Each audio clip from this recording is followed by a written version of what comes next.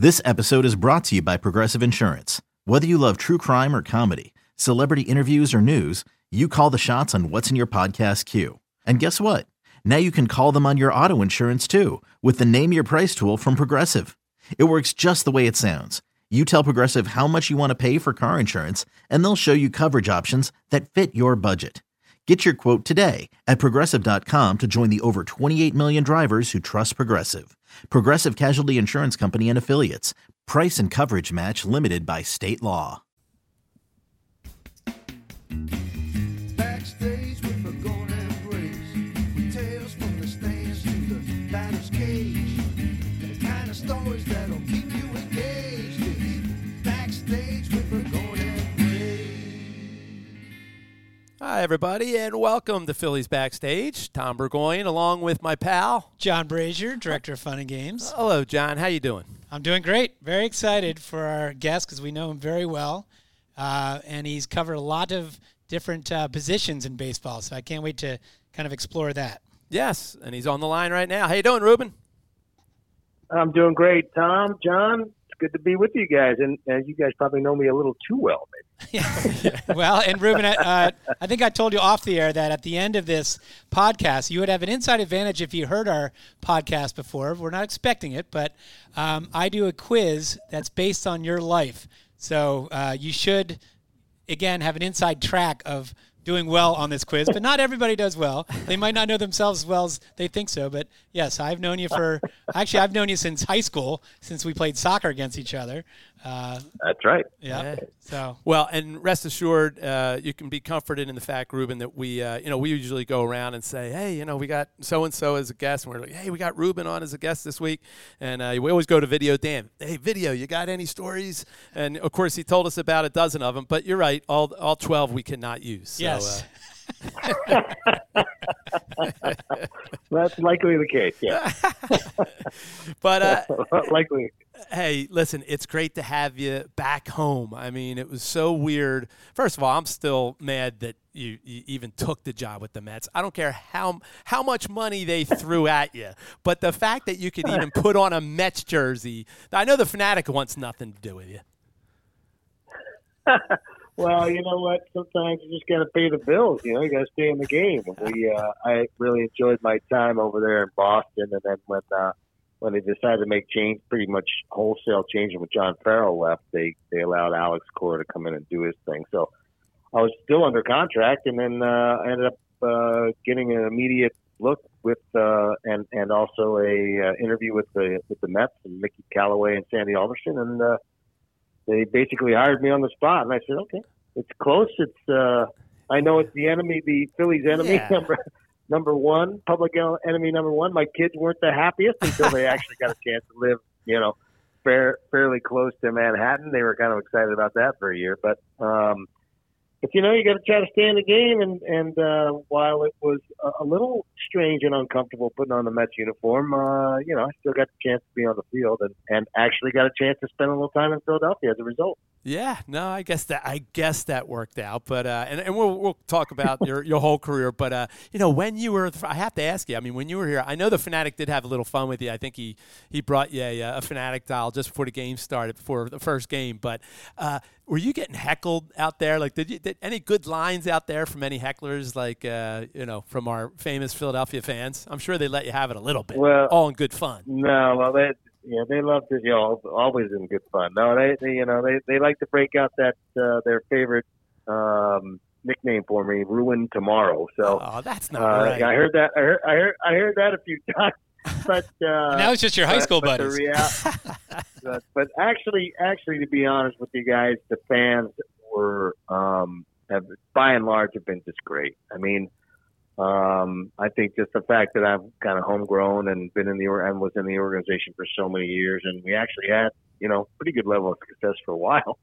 I think people remember that as well. And like on the streets, and I know that in uniform, being in a Mets uniform, it's one thing, but being in the streets of Philadelphia, people have been really gracious. So Ruben, you've actually done so many jobs. You're unique in the sense that I don't know if anybody's been as well-rounded in their career in baseball. So if you were an assistant GM, you were a GM, you were a player, You were a third base coach. You were a first base coach, right? You did both. You were. I did third base coach only in spring training when Brian Butterfield was down with the Mets, or excuse me, with the Boston Red Sox for that spring. I actually did about 30 games. That was fun. But and you were a scout. Yep, that's right. Which of all those jobs? Oh, now a broadcaster. Sorry. So of all those jobs, what do you think was, maybe not your highest paid, but what was the most challenging job of all those jobs? Well, I would say challenging was probably being the GM. There's no question about that in Philadelphia. Just because, because of the nature of the beast. I like to think that that job is made for people who want to compete and want to win.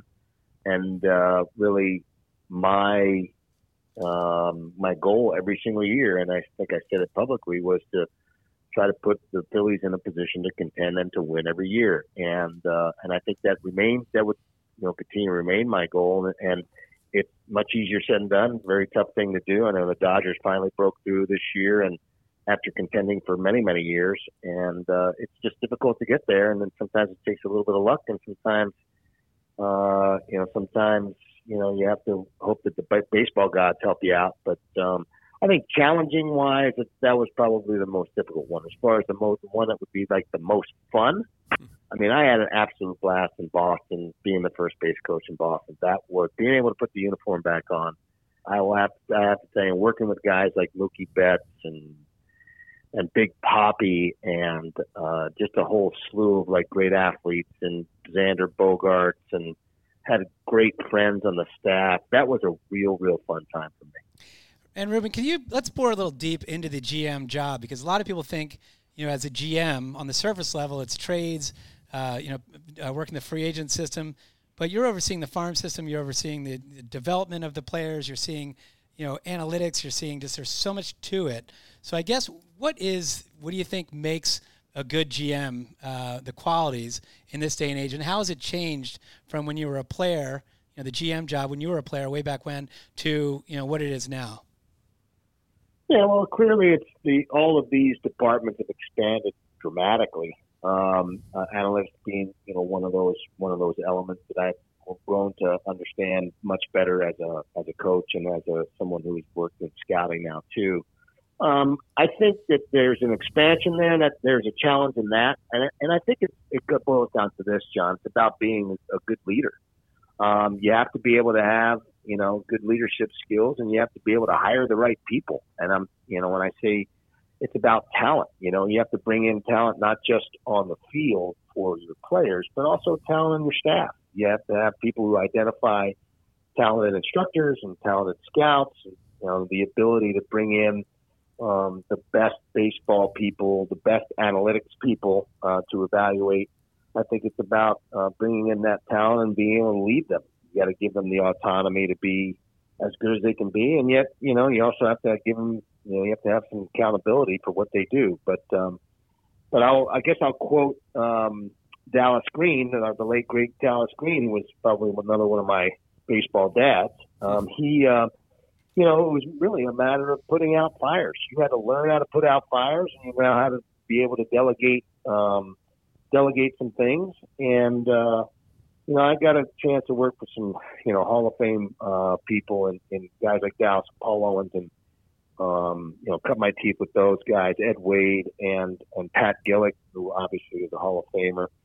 And all of them had different styles, all of them had different ways of going about it. And I was fortunate to be able to try to pick and choose some of their qualities, and it was fun to be able to work for those people because you learn a lot from them.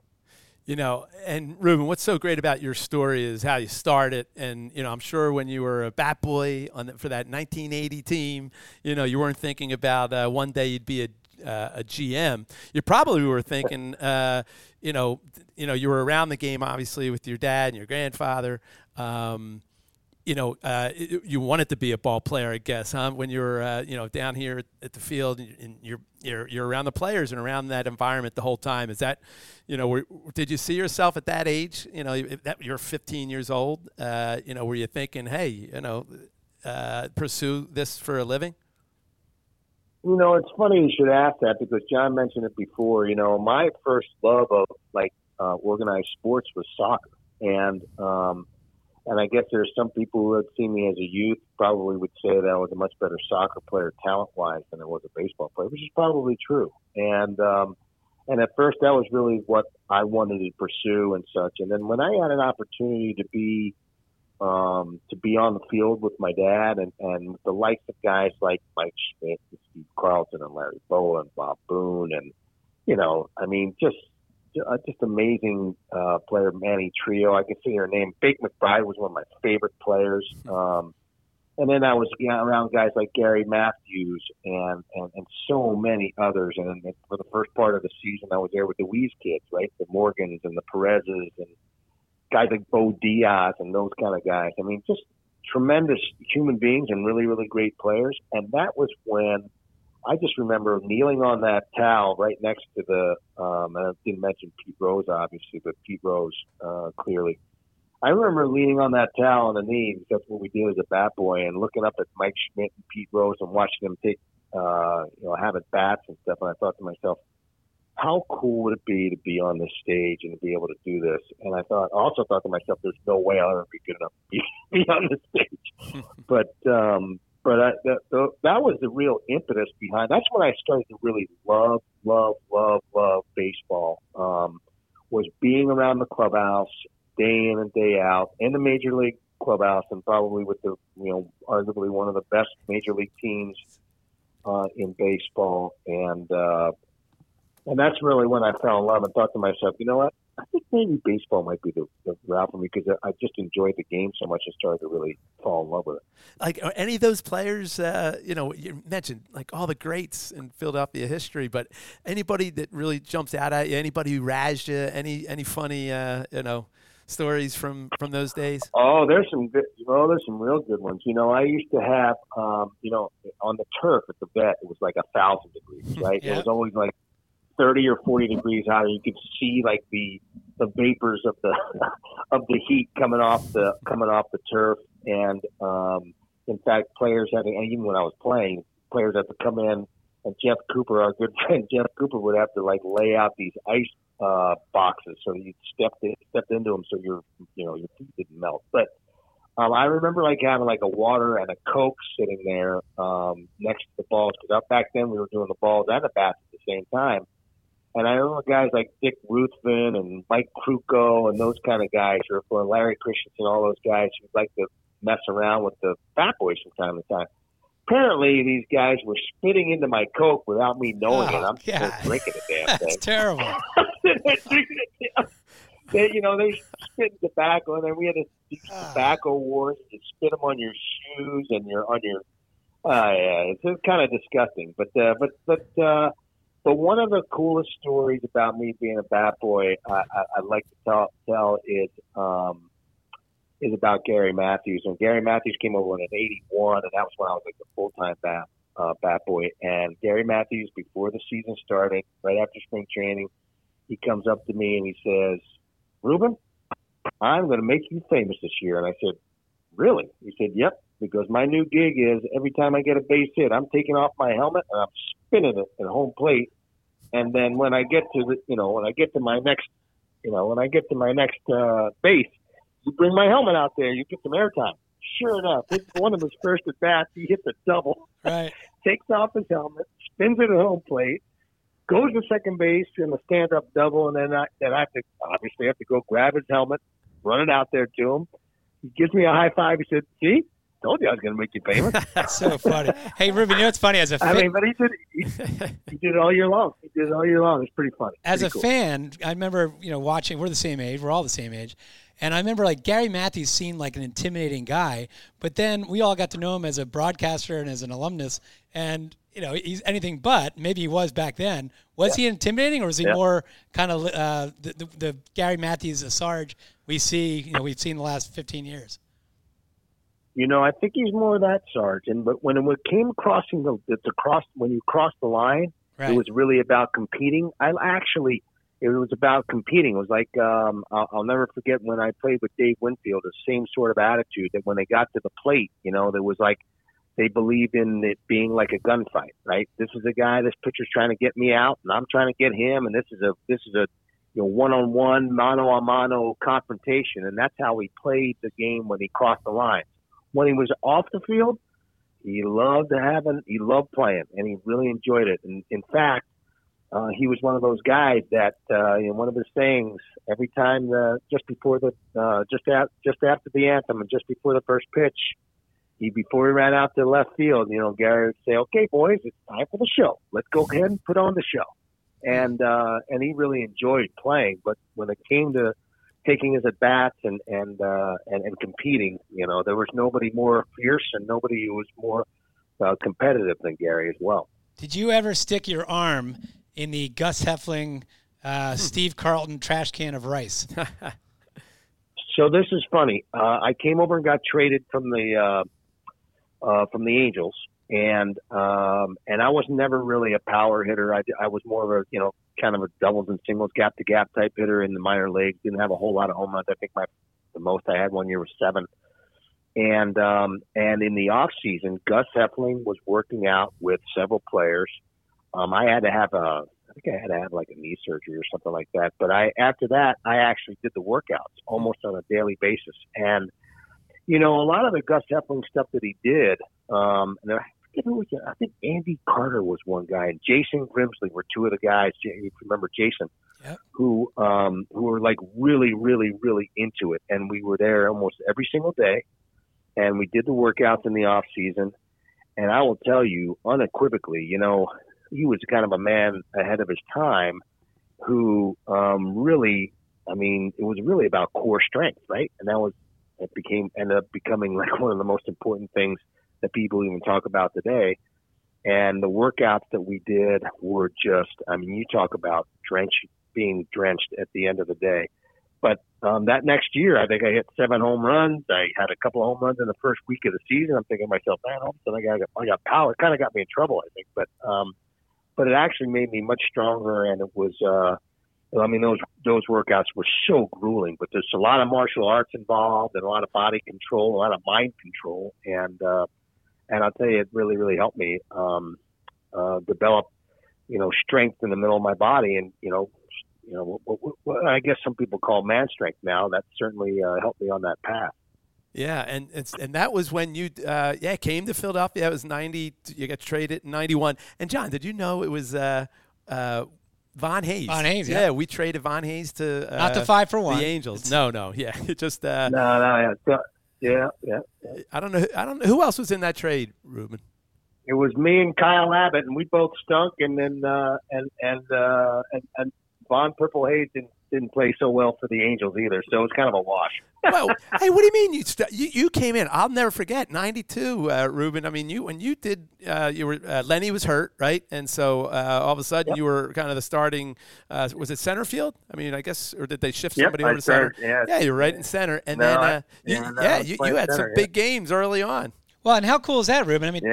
Tell us what that was like. You grew up in Philly, and all of a sudden you're wearing a Phillies. You get drafted by the Angels, but you're wearing a Phillies uniform out there. I imagine your ticket requests were nuts that first game, or the whole season. Yeah, that was, I like to think that was my excuse for how poorly I played the rest of the year. But no, I actually, when I think about it, that was the first time I ever made a team out of spring training. I had a great spring with Philadelphia.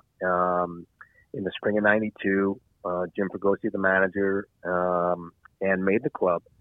And then I remember standing with like 60,000 people in the stands in 92 and standing on the line thinking to myself, oh my God, I am a Philadelphia Philly and I'm playing for the Philadelphia Phillies. This is insane. I remember doing it, having a uniform as the bat boy, and for me to be standing there as a major league player making my first major league roster and standing on the lines when we did the anthem that opening day, that was pretty damn extraordinary. I remember that was the first year of the new Yes. new types of uniforms. I was We had going to gone say a the different same red, thing.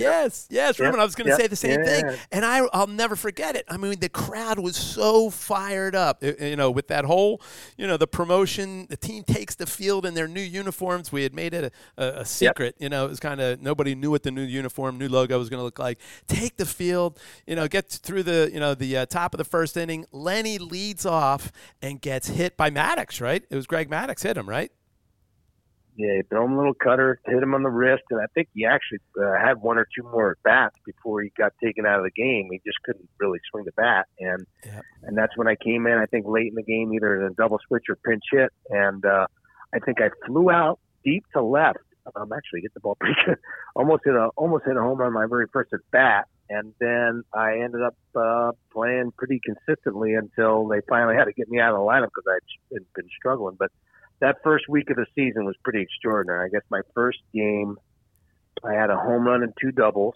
And then I think that first week, I remember being on ESPN, doing an ESPN spot, and I guess I was leading all of baseball in like 7 different categories, Nice. offensive categories.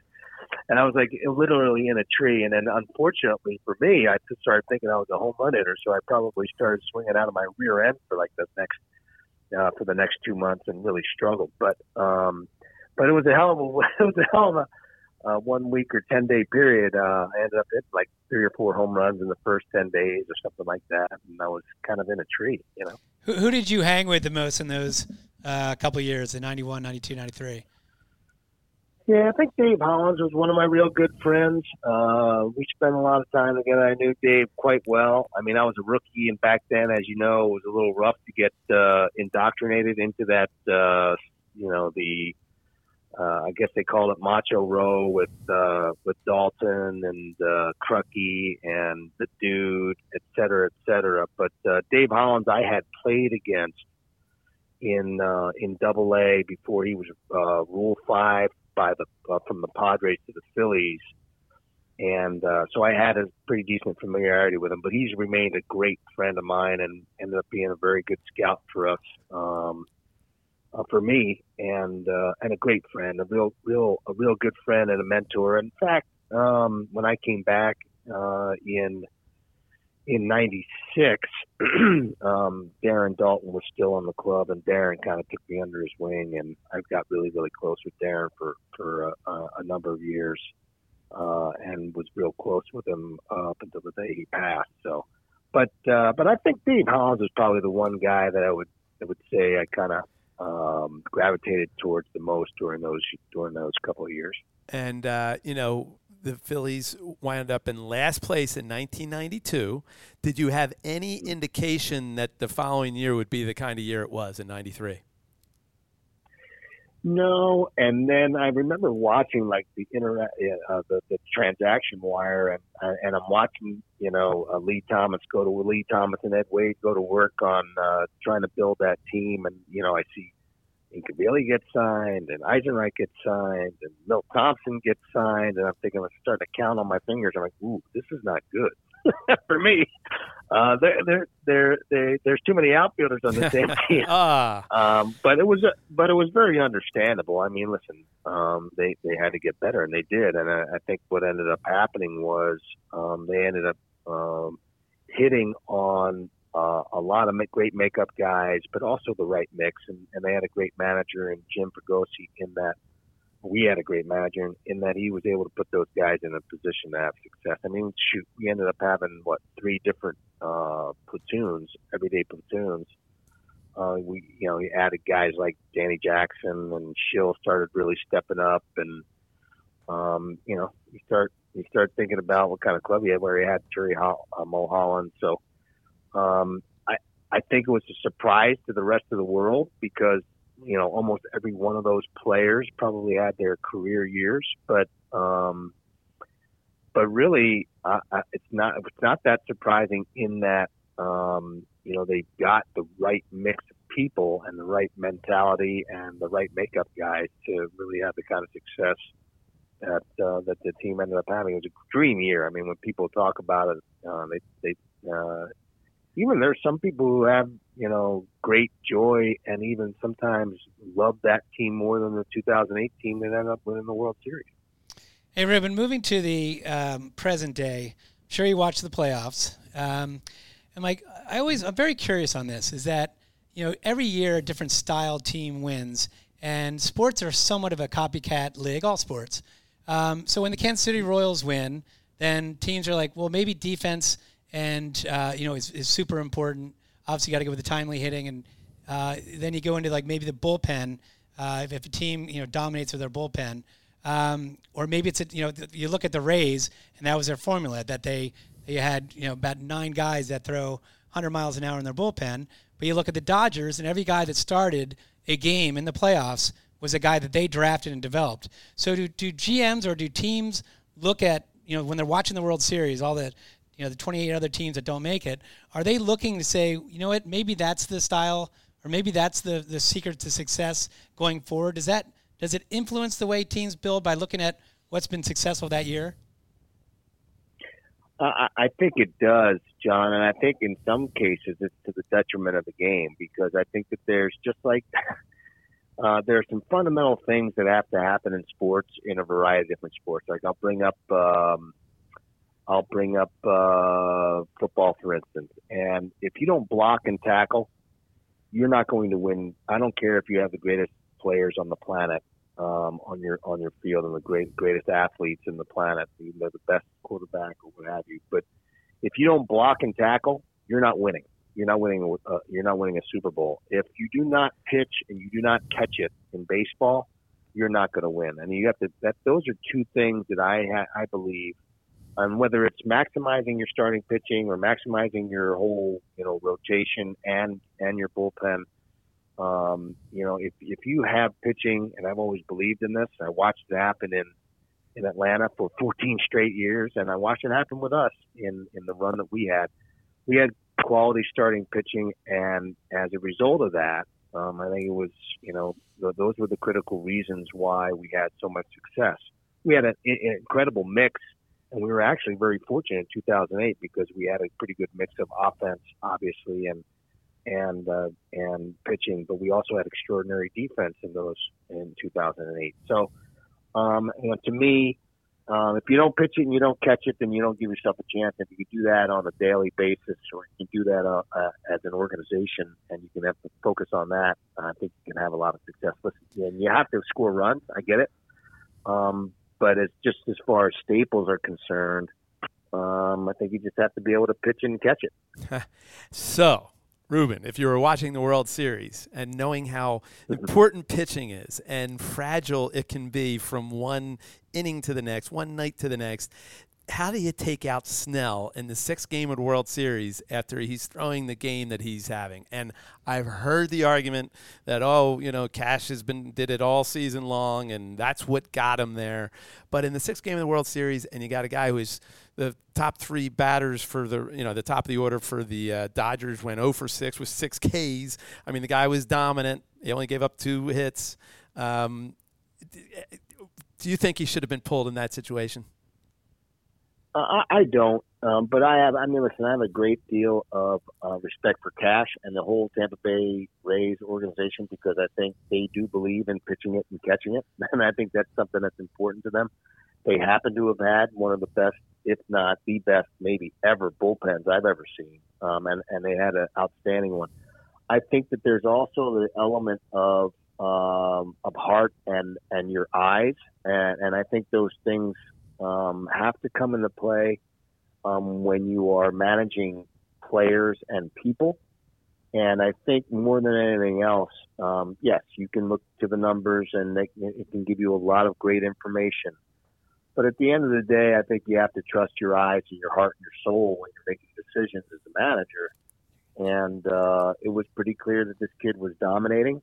He was cruising along. I know he gave up the base hit prior to getting pulled, but I didn't see anything in his stuff and his location that really warranted that. Kevin Cash had a reason, and as long as he has a reason, it's a reasonable reason, then you can't fault the guy.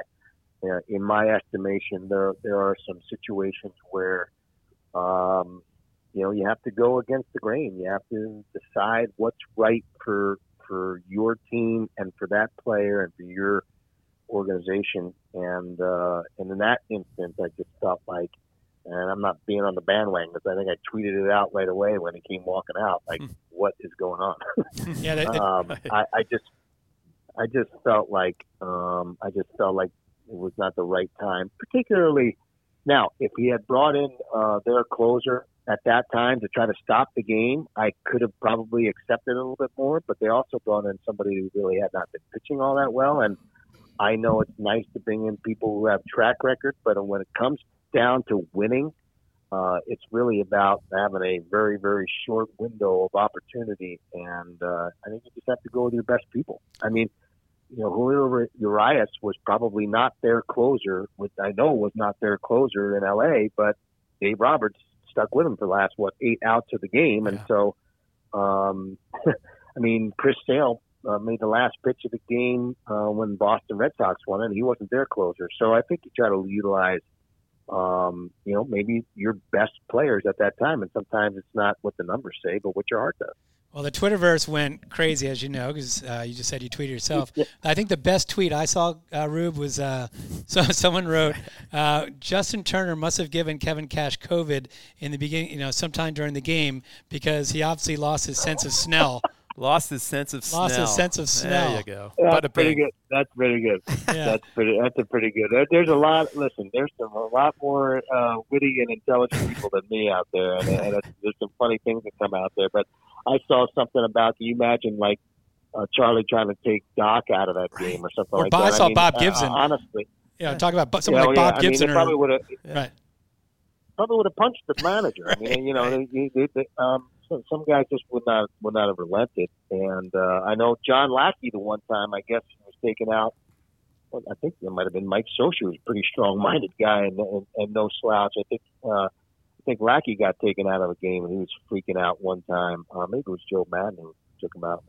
Maybe it was with the Cubbies when they won the World Series. But it was unfortunate for Tampa Bay. They had a stupendous run. I actually toot my own horn here, but I actually made the call that Tampa was going to win the AL East and Los Angeles was going to win the AL, and the Dodgers were going to win the NL. And I thought that ultimately the Dodgers would prevail just because they would out talent the Tampa Bay Rays, which is kind of what happened. Yeah, you were all over it, and it was pretty cool to have the two best teams make it to the World Series. It was a great World Series and just awesome to see.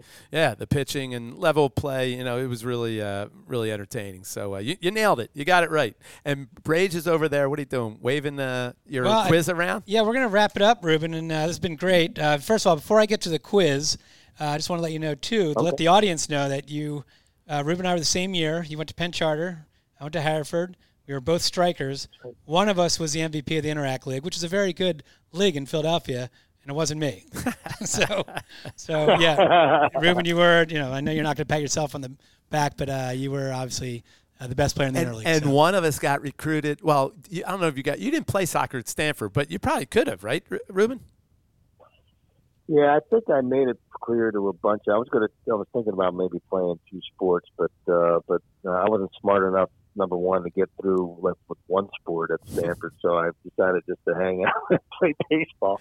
I was going to try to walk on and play as a walk on, but I guess the fire of enjoying soccer had kind of gone out, and I started throwing all my eggs in that baseball basket.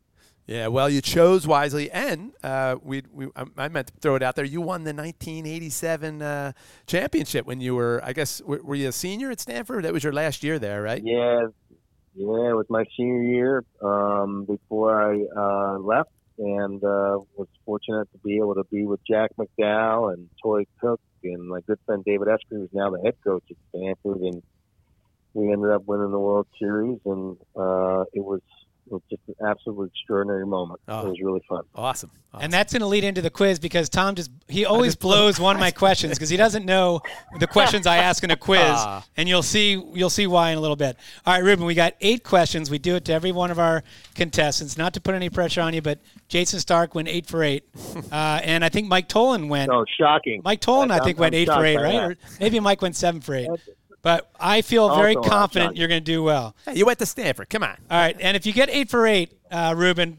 Now, if you get 6 out of 8, Fanatic, what does he win? I don't know. Do we have any giveaways coming up? I think the season's over. Come on, you got to have something. You got to have something. You can give me a pat on the back next time. There you go. That works for me. We'll take you out to lunch. All right, here we go. Question number 1, and it is multiple choice, Ruben. So, question number 1: which celebrity did not go to Penn Charter? Okay, one of these celebrities did not go to Penn Charter. If you put yourself in there as one of the, I didn't go to Penn Charter. Oh, that's right. Yeah, right, come on. Go ahead. All right. A, winner of the U.S. Open in Wimbledon, tennis player Vic Seixas Jr. B, Falcons quarterback Matt Ryan. C, Match Game 76 celebrity Charles Nelson Riley. And D, TV and film producer and writer Adam Goldberg. Which one did not go to Penn Charter? Well, it's either A or C. So it's Vic Seixas Jr. or Charles Nelson Riley. He's the one who had the ascot in Match Game. I would say C, Charles Nelson. You are correct. And if you listen to our podcast, I always throw a Match Game 76 guy into the quiz. Thank God I got that one. There you go. So, all right. Which celebrity did not go to Stanford? All right. This is question number 2. Which celebrity did not go to Stanford? A, actress Reese Witherspoon. B, actor Don Knotts. C, author John Steinbeck. D, Supreme Court Justice Sandra Day O'Connor. So is it Reese Witherspoon, Don Knotts, John Steinbeck, or Sandra Day O'Connor?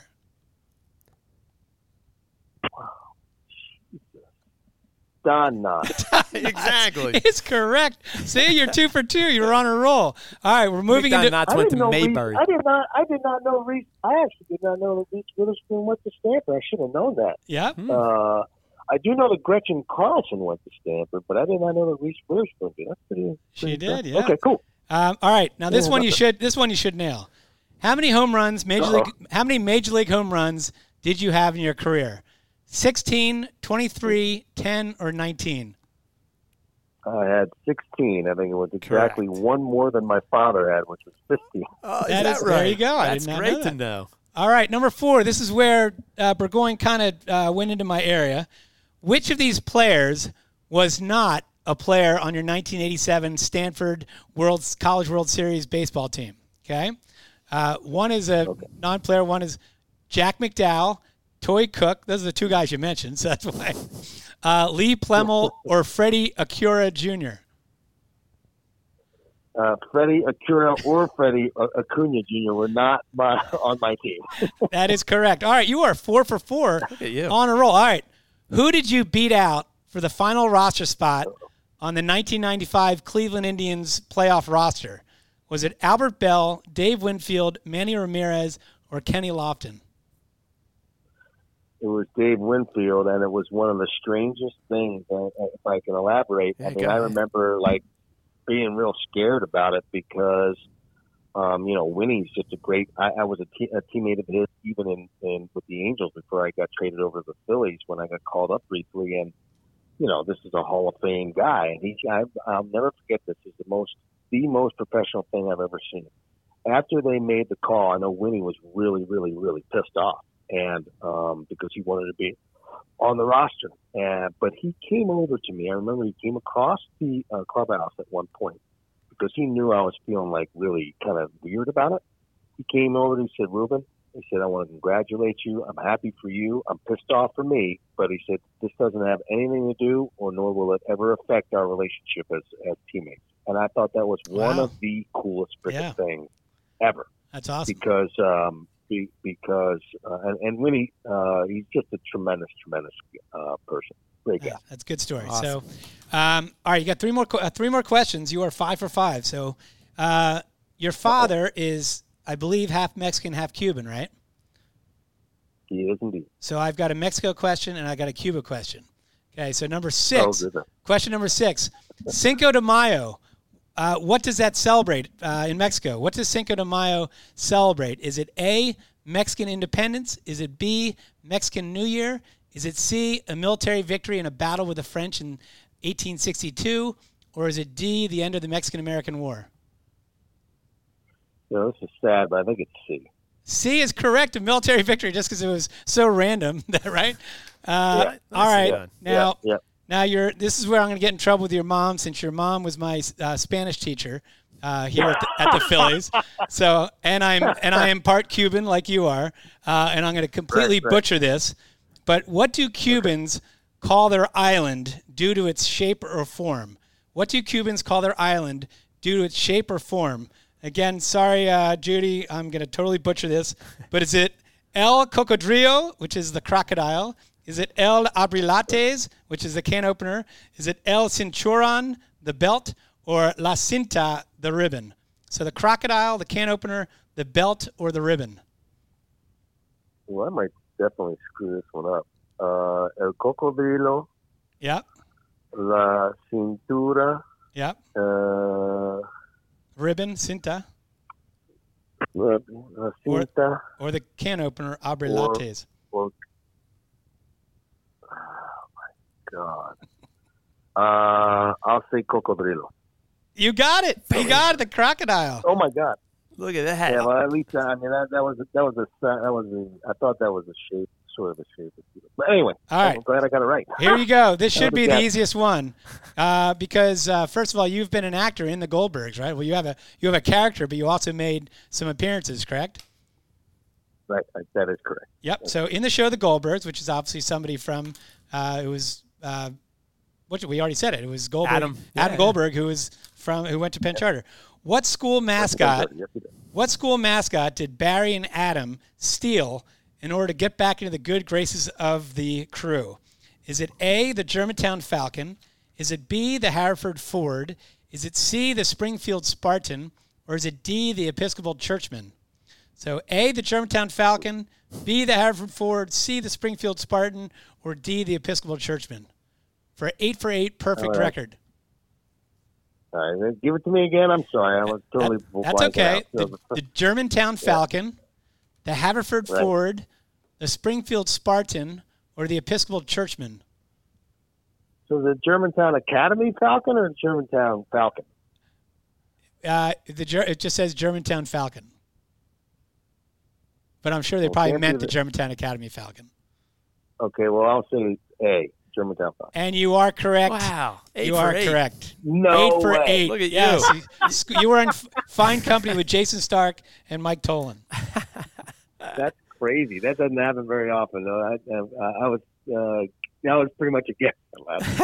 Well, hey, I like Ruben, it. I will say, I mean, and I've had the pleasure to go out there and do a couple of those shows too with my friend, and what a blast! Yeah, I mean, to yeah. be on the set and to see, them doing their thing out there. I mean, isn't it great to see the behind the scenes of that whole show? It was fantastic, and I don't know, little known. This is maybe a little known fact is that the guy that played me on the show, Ruben Amaro Jr., was a guy named Nico Guardado. Nico Guardado, interestingly enough, is a young actor who's actually made quite a bit of hay there, and he's actually done real well. But Nico Guardado is also the son of Eddie Guardado, everyday Eddie Guardado, the relief pitcher For from the Minnesota Twins. Yeah. Seattle Mariners. Wow. And I got a chance to meet him in 2016 in the because Eddie at the time was the bullpen coach for the Seattle Mariners, or excuse me, for the Minnesota Twins at the time. And we got a chance to spend an evening together. He's a great kid, and it's kind of really ironic that he actually played me on the show. So That is kind of a trip. That's Yeah, crazy. yeah, kind of a trip. So you funny stuff. you went Hollywood on us a little bit.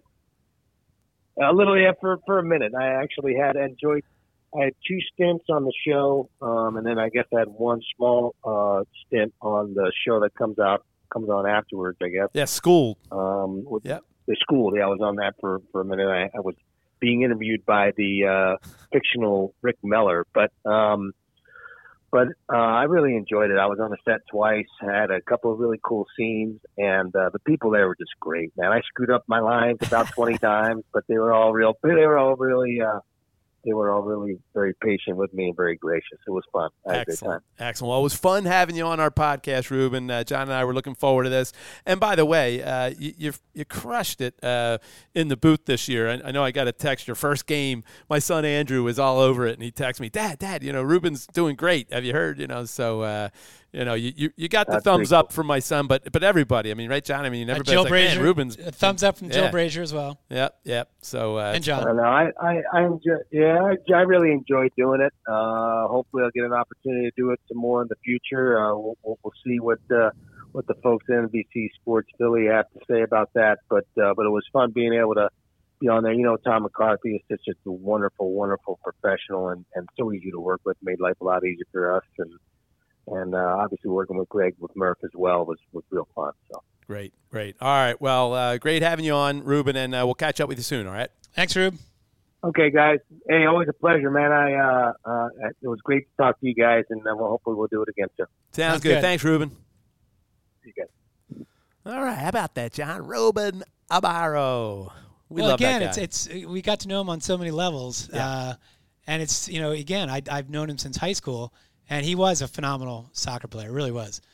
Striker, just scored a lot of goals, and he could have easily played Division I soccer anywhere. Yeah, I mean, it's interesting. He was saying, he was 15, like in 1980 when he first started as a bat boy. He was already 15. It's not like he was 8. Right. You know what I mean? 10 years old. He was 15 and then 17. So it's almost like he got that spark to play. Well, his older brother David was a phenomenal baseball player. Yeah, played at Duke. Was I think was probably the better player. Ruben will tell you was a better player probably through college. Yeah. And then just Ruben kept going. That's great. Love a good homegrown story, huh, John? And Ruben is pretty much the pinnacle. And now we have to take him to lunch since he went 8 for 8. So. Yeah, I guess so. All right. Well, that was good. Hey, thanks for tuning in, everybody.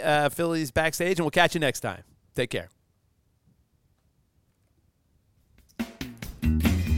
Backstage with a golden embrace, with tales from the stands to the batter's cage, the kind of stories that'll keep you engaged. It's Backstage with a golden embrace.